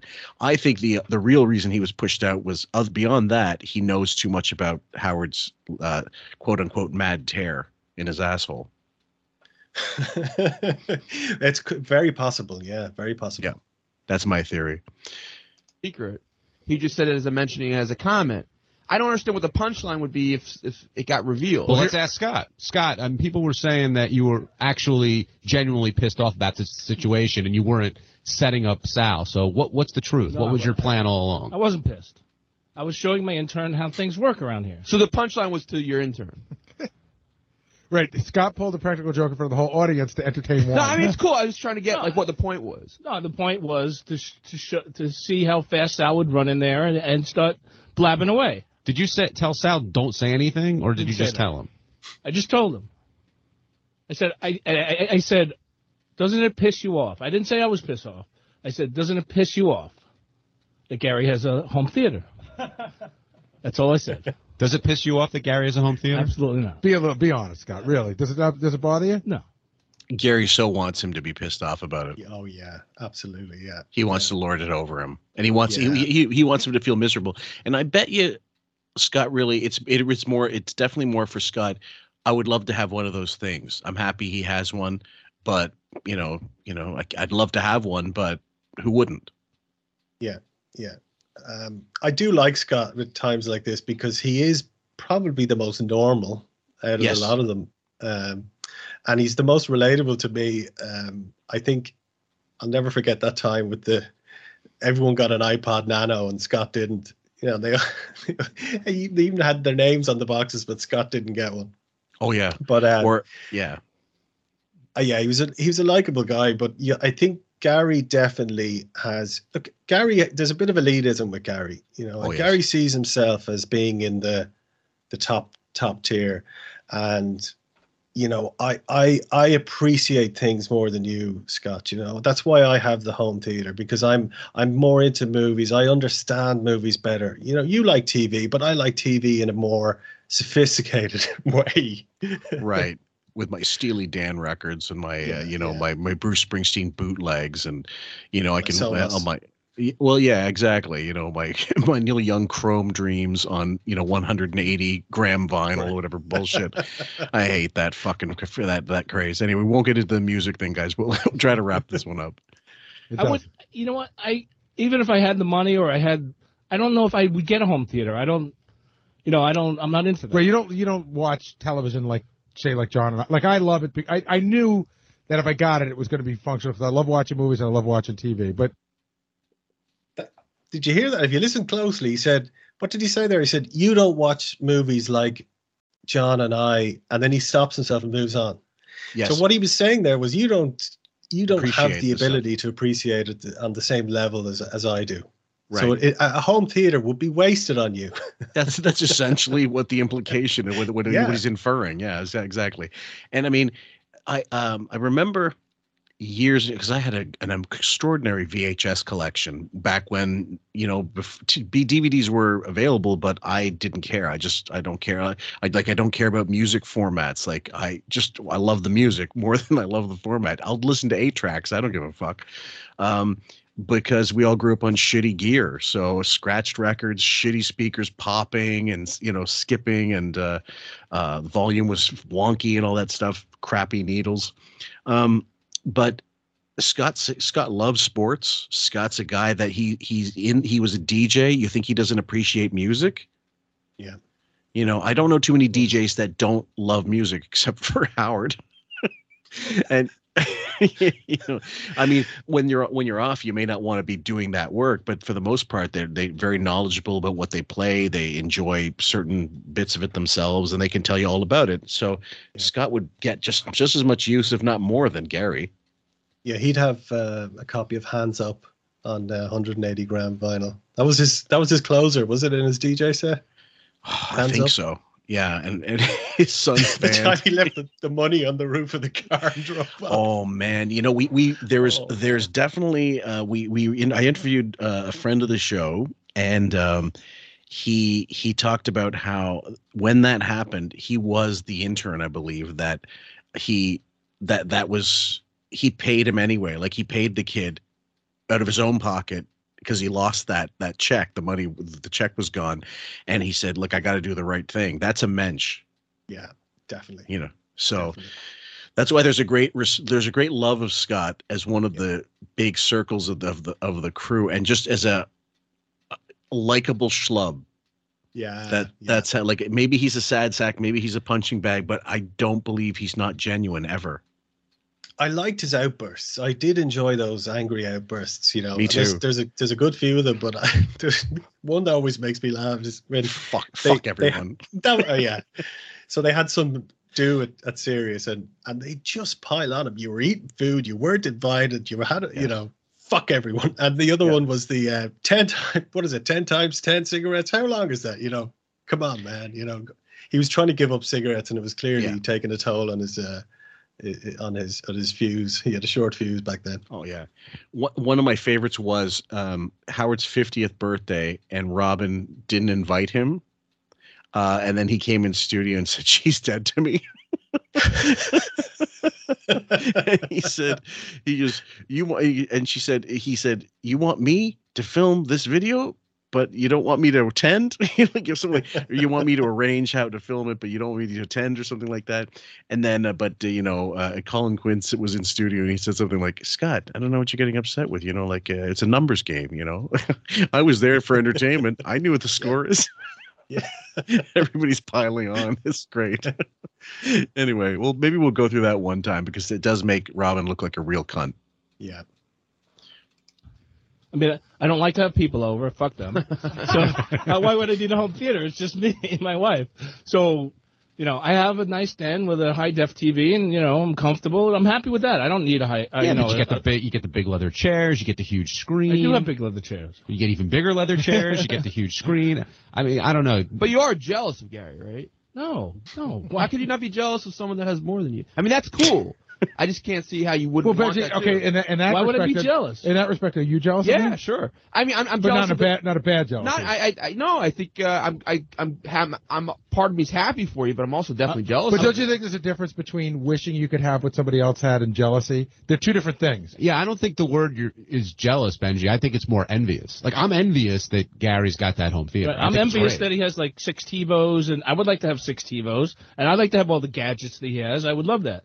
Unfortunately, I'm not in a position to do that. Yeah, I used to feel bad about it, like when telling people what I had, and then I realized, like, when I built my house, and I love Tom Chisano, but when I built my house and he was over, I made a point of telling Tom, I go, "You see that fireplace there?" And he goes, "Yeah." I go, "That was a shitty appearance I did at a fireworks factory in Cleveland." I go, "You see that? That car over there? Yeah, that's a shit appearance I did in the middle of fucking El Paso once." This is one of the bits of the wrap-up show that I knew we were definitely going to have to use. Sorry, guys, if you feel this is a little too dry, but the idea that he's got he didn't just say this was money I got from doing stand-up. He goes, that was a shitty appearance here. That was a fucking whatever. He hates the fact that those things represent extra work he had to fucking do that he shouldn't have had to do based on his theoretical standing with the show, and a guy of his status, and the show being as successful as it was, knowing your boss, and he's not saying it, but he's saying, my boss was too much of a fucking cheap shit to pay me properly for doing a producer's job. Never mind that he's an idiot. Never mind that we know he's not supposed to be a producer because he's just a retard. But if you're a producer in any other field, like in radio, in TV, whatever, you're getting paid some good money. Yeah.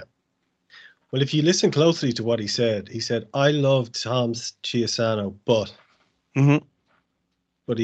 so what he's saying is he wanted to show Tom, you paid me, you didn't pay me enough, and this is what I had to do to get this. And I can imagine what a charming host. Well, getting a tour of the house. Well, yeah, and let's be honest, Chiasano was nothing but like a traffic cop for Howard's cheapness. It was really, I'm the fall guy. There was Dead Air Dave who cut, into the bits and stuff back at K-Rock, but then there was the financial buffer, like Godfather 2 buffer. Yeah, Howard had a lot of buffers. And he probably had to he was the fall guy for a lot of bad feeling from the rest of the staff who weren't getting paid enough. Yeah, and then when they went to Sirius, that kind of character disappeared, really. Now, I suppose it's, from what I've heard of the show these days, it's kind of come back to a lesser degree with Jennifer Witz, where he's poking fun at her, but it's obviously not at the same. I mean, Tom was a lightning rod for a lot of great moments. He was there to be the establishment guy. To represent, this is what's holding me back. Listen, audience, look, this is the enemy. This is what's holding me back. When we go to the new place, you just give me a few quid every month, and you're gonna see something amazing.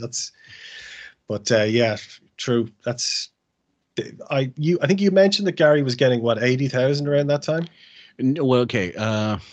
We sussed out that probably closer to 250 or something by the end of K-Rock. Maybe, I'd say 200, 250, maybe a little less than Fred, who was probably making about 250 or 300 or so.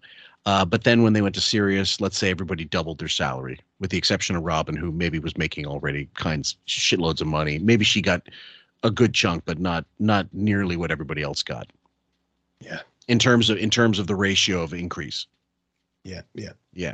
So, and so Scott, but who knows what the Howard TV crew got extra? I doubt their salary changed that much. Maybe incrementally, but I don't believe it would have been anything earth-shattering or life-changing money. That's for sure.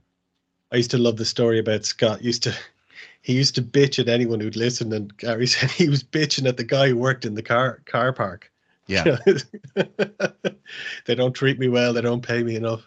Yeah. The other great part was I was thinking when Scott was starting to lose weight by just dieting and checking like portion control basically, and Rob was telling him he wasn't doing it right, and that he needs to look after his cellular health. And this woman had cancer the size of a fucking like durian growing in her body, and she was going on about this bullshit. Lead her a coffee up her ass. Yeah. She can't be giving anyone advice. Yeah. But Scott, I got to think you'd want to have some of this stuff. I just said that. I would love to have all those Mr. Gadget over here. I'd love to have all that shit. I mean, but the home theater, no, I'm not jealous of the home theater, but I like a lot of electronics that I can't afford. And, who wouldn't want to have all that shit? But I'm not jealous. I mean, I'd like to have that shit. Sammy in Phoenix, you're on the wrap-up show. Hey, guys, great show today. And I just want to say that, Gary, you're 100% right. And I think the biggest thing about this whole argument is that Howard hears home theater. He can't even imagine what watching sporting events in a home theater entails. I mean, he doesn't watch sports. He's not a sports fan. He doesn't know shit about them. And the fact that Ralph agreed with Howard about that should only bolster the point that you are right, because when was the last time a homo like Ralph knew anything about sports? And the caller of the week goes to. Yeah. Well, look, I maybe wouldn't put it that way, but I agree with him 100%. Right. Well, yeah, man, Christ, he was perfect. Like, of course we support the gay community, guys. We wouldn't ever laugh at that horrific comment. But where it goes to Ralph, yeah, maybe we'll laugh a little bit, maybe a few chuckles. Thing about watching a sporting event. Well, I thought the big revelation with Ralph is that he's got a huge TV and he doesn't even have HD. Right, he's got an HD TV that he paid really good money for, but the only HD he watches on it is a Blu-ray player. The funny thing is, so many years later, even the shittiest like made in China TV is like it's 4K, that kind of shit. Like, it's just through the roof. I've given away a couple of good TVs in the past, like screens rather, and monitors and what have you, and like LED, LCD, you name it, whatever was at the time. And now I don't know that there's much of a difference in like even from brand to brand. You'd have to go into like Consumer Reports to really see the reviews and see why something is better than the other thing, why this product is better than that one, because I can't really tell the difference after a while. No, you can't.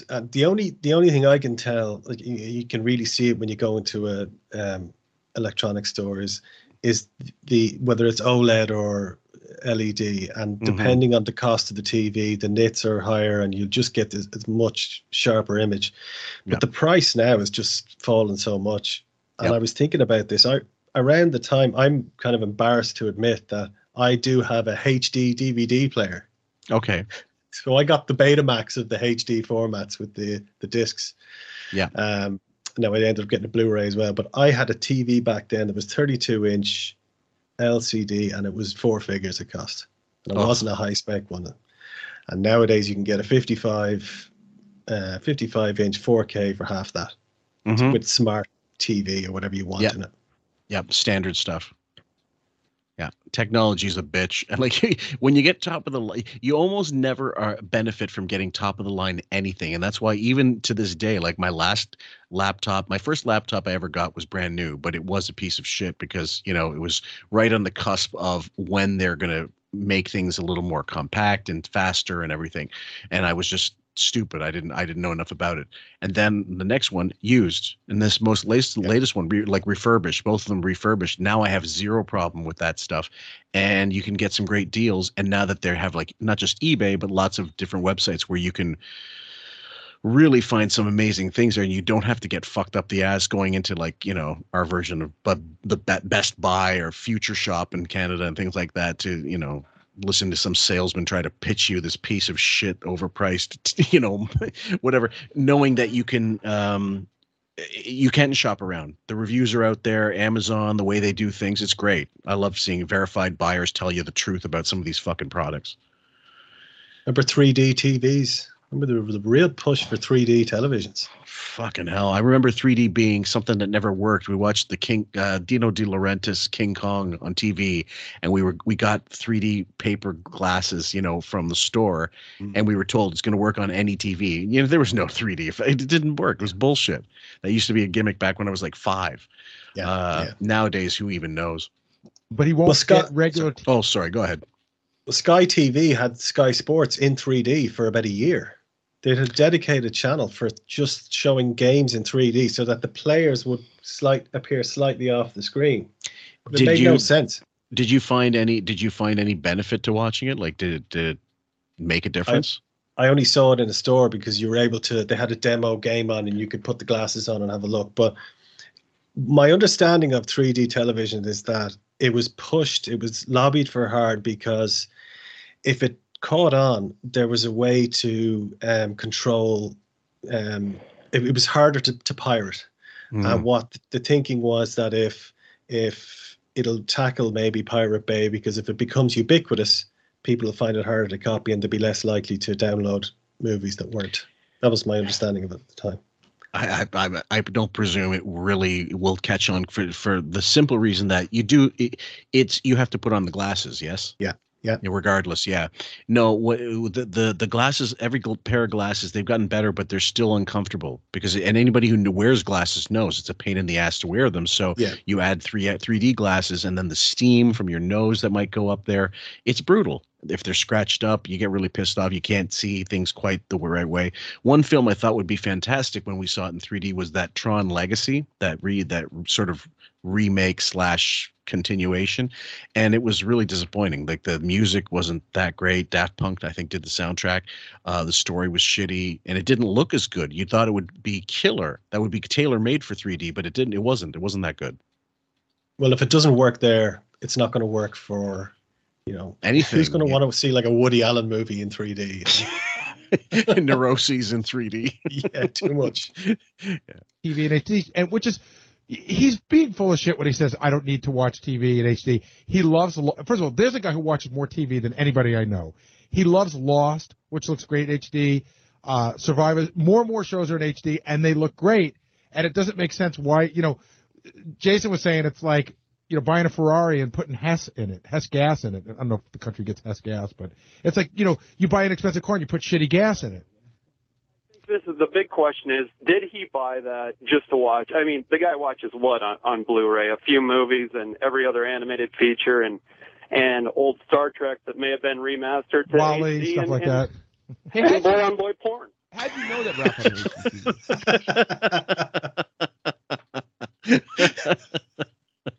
That one we can laugh at safely. Yeah. Yeah. What was the line that Artie had to Ralph? I think they were arguing about the tips at Nobu that he stole for the waitress.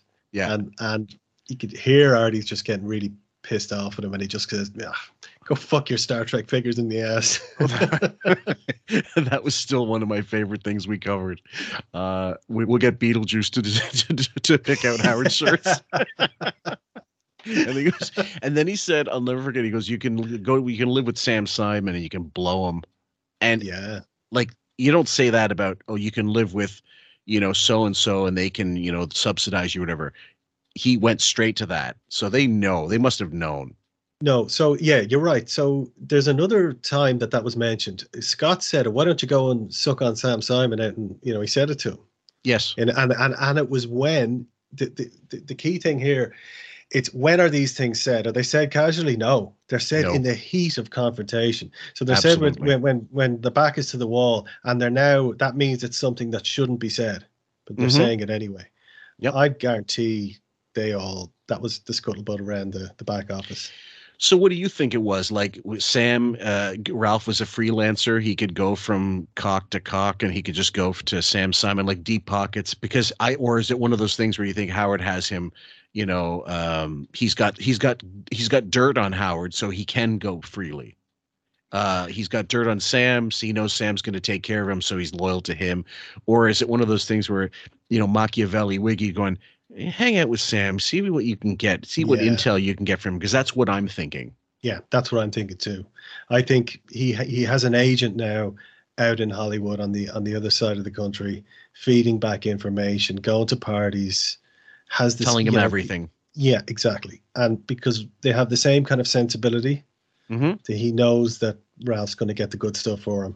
And I think with Ralph and Sam Simon, I'd say, and obviously, look, it's complete conjecture, but it's a situation where they both like to indulge, maybe, and they were caught. Maybe someone saw them doing something, or who knows where this reference comes from. But it wouldn't surprise me in the least. Oh yeah, I'm convinced without a shadow of a doubt. Yeah, because a couple of the yentas in the back fed me that as I was walking in. Okay. One of the larger yentas in the back. All right, Sammy, thank you for your call. Let's go over to Tim in Syracuse. Tim, you're on the wrap-up show. Hey guys, what's going on? Hey Tim. I love the show today too. I like not having guests. You guys just shoot the shit out all morning. That's cool. My question is, Gary, is that your home theater? Is that in your man cave room that was on TV, or is that a whole separate room? It's a whole separate room. Oh, now I'm really. Oh, you are rich, huh?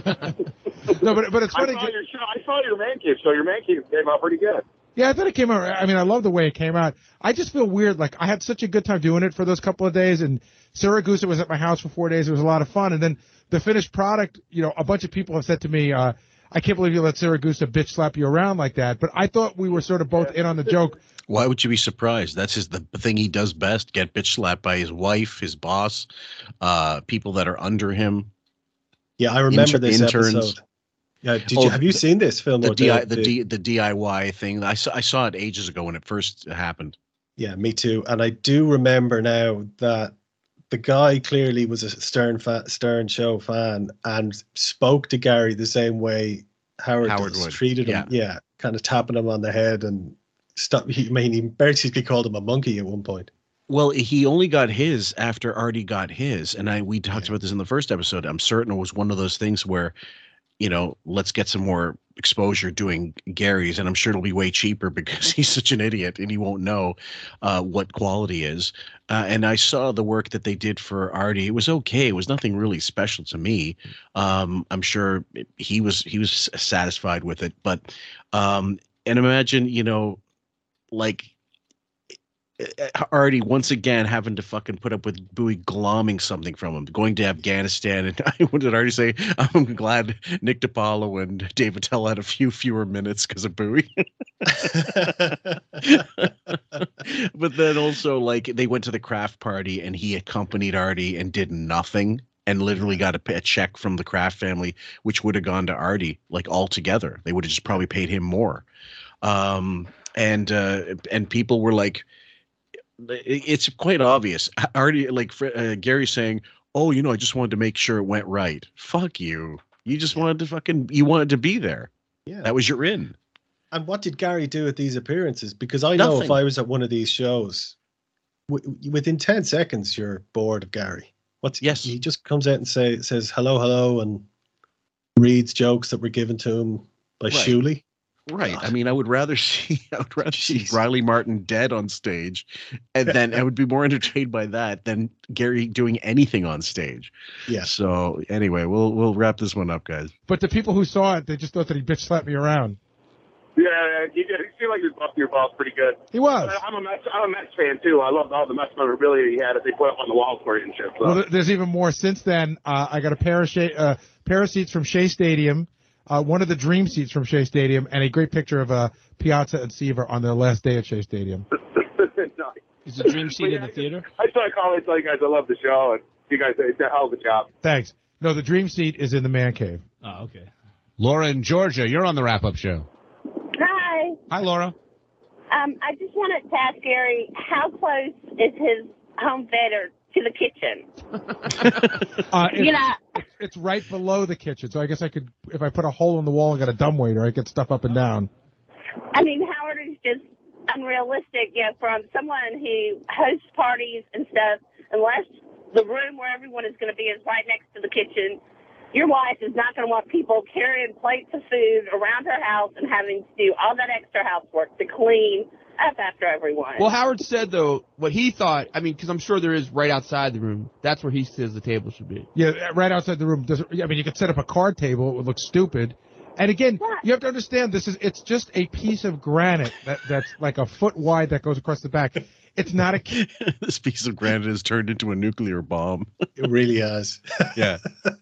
It never has so much done about so much hoopla about something so minute and so ridiculously small. God, can we track down that piece of granite now?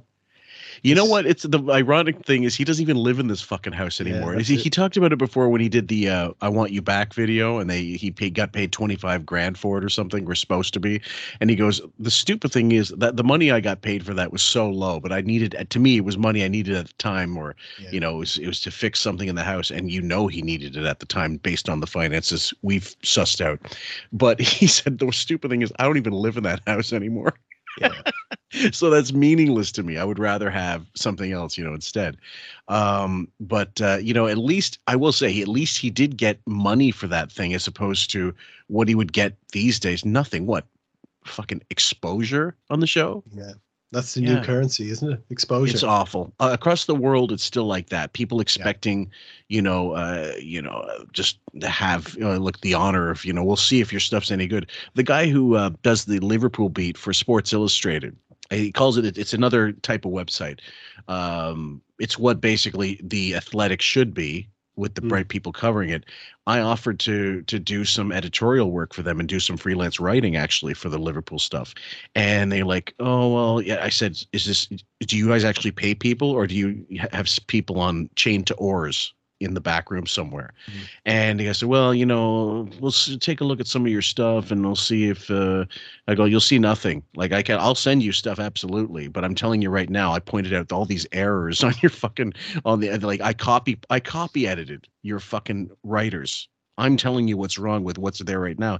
And they're like, yeah, well, give me your WhatsApp number and we'll get in touch with you. It's like, no, they're probably like a lot of other periodicals that just, we don't have money anymore. We're not Sports Illustrated anymore. We're an imitation of Sports Illustrated. Well, They Howard don't pay is writers. Yeah, Howard has been doing that for decades. I mean, the interns don't get paid. They're only there to make, to run errands. They're not there to learn. No. And then you have comedians. No one gets paid for any appearances there. And not only that, Howard expects to get stuff for free, services for free by mentioning it. Nobu and all these things. And think about that. Like, they have to sign a waiver, all these comedians coming in, and then that goes on Howard TV. Yeah. Right. Yeah. And they're not getting anything for that. Their likeness rights, nothing. They got to sign away their rights to anything. It's bullshit. They get paid in plugs. Do you remember Bob Levy used to get his plugs at the end of along with vertigoblues.com and whatever else. but then it told people he ended up having to pay for more plugs anyway because it's just a vicious circle. Kitchen, there's no running water. Not an eating kitchen. I was telling John, this is what my wife does when we have people over to watch a movie. My wife will take a bunch of drinks, a bunch of glasses, some ice, and put them up there. And she goes to the store. She gets a big basket. She fills it with candy, like M&Ms, almost like you're going to the movie. So if you want to go up and make yourself a drink and you want to have some candy, it's movie night. Okay, we're gay. We live in the suburbs. Whatever. It's like movie night. That's what it is. But it's not like I have a kitchen in there. What kind of glassware? Plastic. Well, sometimes regular wine glasses. I was wondering, has there been a time when this was sort of like a harmless argument, but has there been a time when you have really changed something because of this kind of thing? Like Howard saying you don't do this properly. Benji, did you think he was going to remove the area that he had and put chairs in? No, I was just fucking around. I'm sure there has been, and it's not coming to me right now, but the audience is usually pretty good at remembering stuff like that. I'm sure. Listen, sometimes when we've had arguments like this, you walk away and you see maybe he does have a point. Listen, even when Howard's right, he makes you feel so little and horrible that it's hard to agree with him on the air. And if you do agree with him on the air, he gets even more pissed off because you're not fighting back. You're right about him. What a guy. Oh, man. You know what comes to mind immediately? Gary got a 3 Series BMW, and King of All Blacks asked him one time, what kind of car you drive? He goes, I drive BMW. What model? He goes, a 3. He goes, oh, 3? He shamed me at work. He said I ended up getting a 5 Series because he felt I should, have something more befitting my station. Yeah, I think King of All Blacks did that with Ronnie one time as well. With the white, you got white gold, yellow gold. I did like the King of All Blacks for things like that because he was just so materialistic and so showy about that. Like I got the Bluetooth. I got the whatever the. What was that called? They got the BlackBerry Slim. You gotta get the.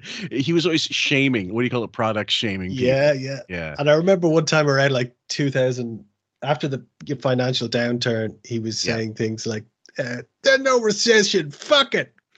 And meanwhile, his father was just giving him money whenever he needed it. Exactly. Yeah. Jesus Christ. He was good for some things. The Miss Black Howard Stern saga was a good one, actually. I did find that one entertaining. And he was at one point he goes something like, if you get a girl that's like Hispanic, you'll have more beautiful babies, just his theories on eugenics. Incredible. Yeah. He really did veer into some dark territory. King of All Blacks would call in and ask some really questions that would really make you wonder what's going on in his life. Yeah, well, me and Bob covered the one about him, like why do people beat their spouses, whatever, and Howard going, it's because they hate their mommy, so they're beating them by proxy. They're beating their mother by proxy. Nuts, just absolutely nuts. Point, like if you don't do it the way he would do it, then it's wrong. And even though you're comfortable with it and you love it, it's wrong. And when has he done that to you, Scott? No, he does that a lot to a lot of people. I'm not saying he did it to me. This is the way you do it. And I hate to say it, I love Howard's father, but when Howard gets that voice, that's his father's voice. Thank you. Guys, that's the end of it. And I'd say they're just about right, except that Howard takes into a much more sadistic place, and just like a circular saw never shuts the fuck up. That's why the next one we cover will be Artie getting the shore house and fighting Robin and Howard on the air. It's only a 20-minute clip, but it's brilliant. Yeah, I remember that. Yeah. Any closing thoughts before we wrap this one up? No, just like to thank you for giving me the opportunity to come on. Big shout out to everyone on the Facebook page, all the good people over there, and thanks very much. Thank you, sir, for being a part of it. We're really happy to have you aboard, and even if it's only once in a while. We've been having a little problems with Kayla's sound, guys, and that's why one of the reasons why we need a little bit of extra help until she gets it sorted out. We know that it's not a mic problem because two mics, same issue. It's definitely like a software problem, and we don't think it's fair for you guys to, we can only say I'm sorry so many times before we turn into the Stern Show and like, fuck you, you're gonna get us with tin cans and you're gonna love it. I can't do that to people who are paying for the show. So she'll be back on though as soon as she gets that sorted out. And in the meantime, we hope you guys have a great weekend and enjoy what you've heard. Let us know in the comments and your predictions. And any of the football fans out there, follow Liverpool LFC. Please let us know your thoughts on the upcoming transfer season. We'd love to know.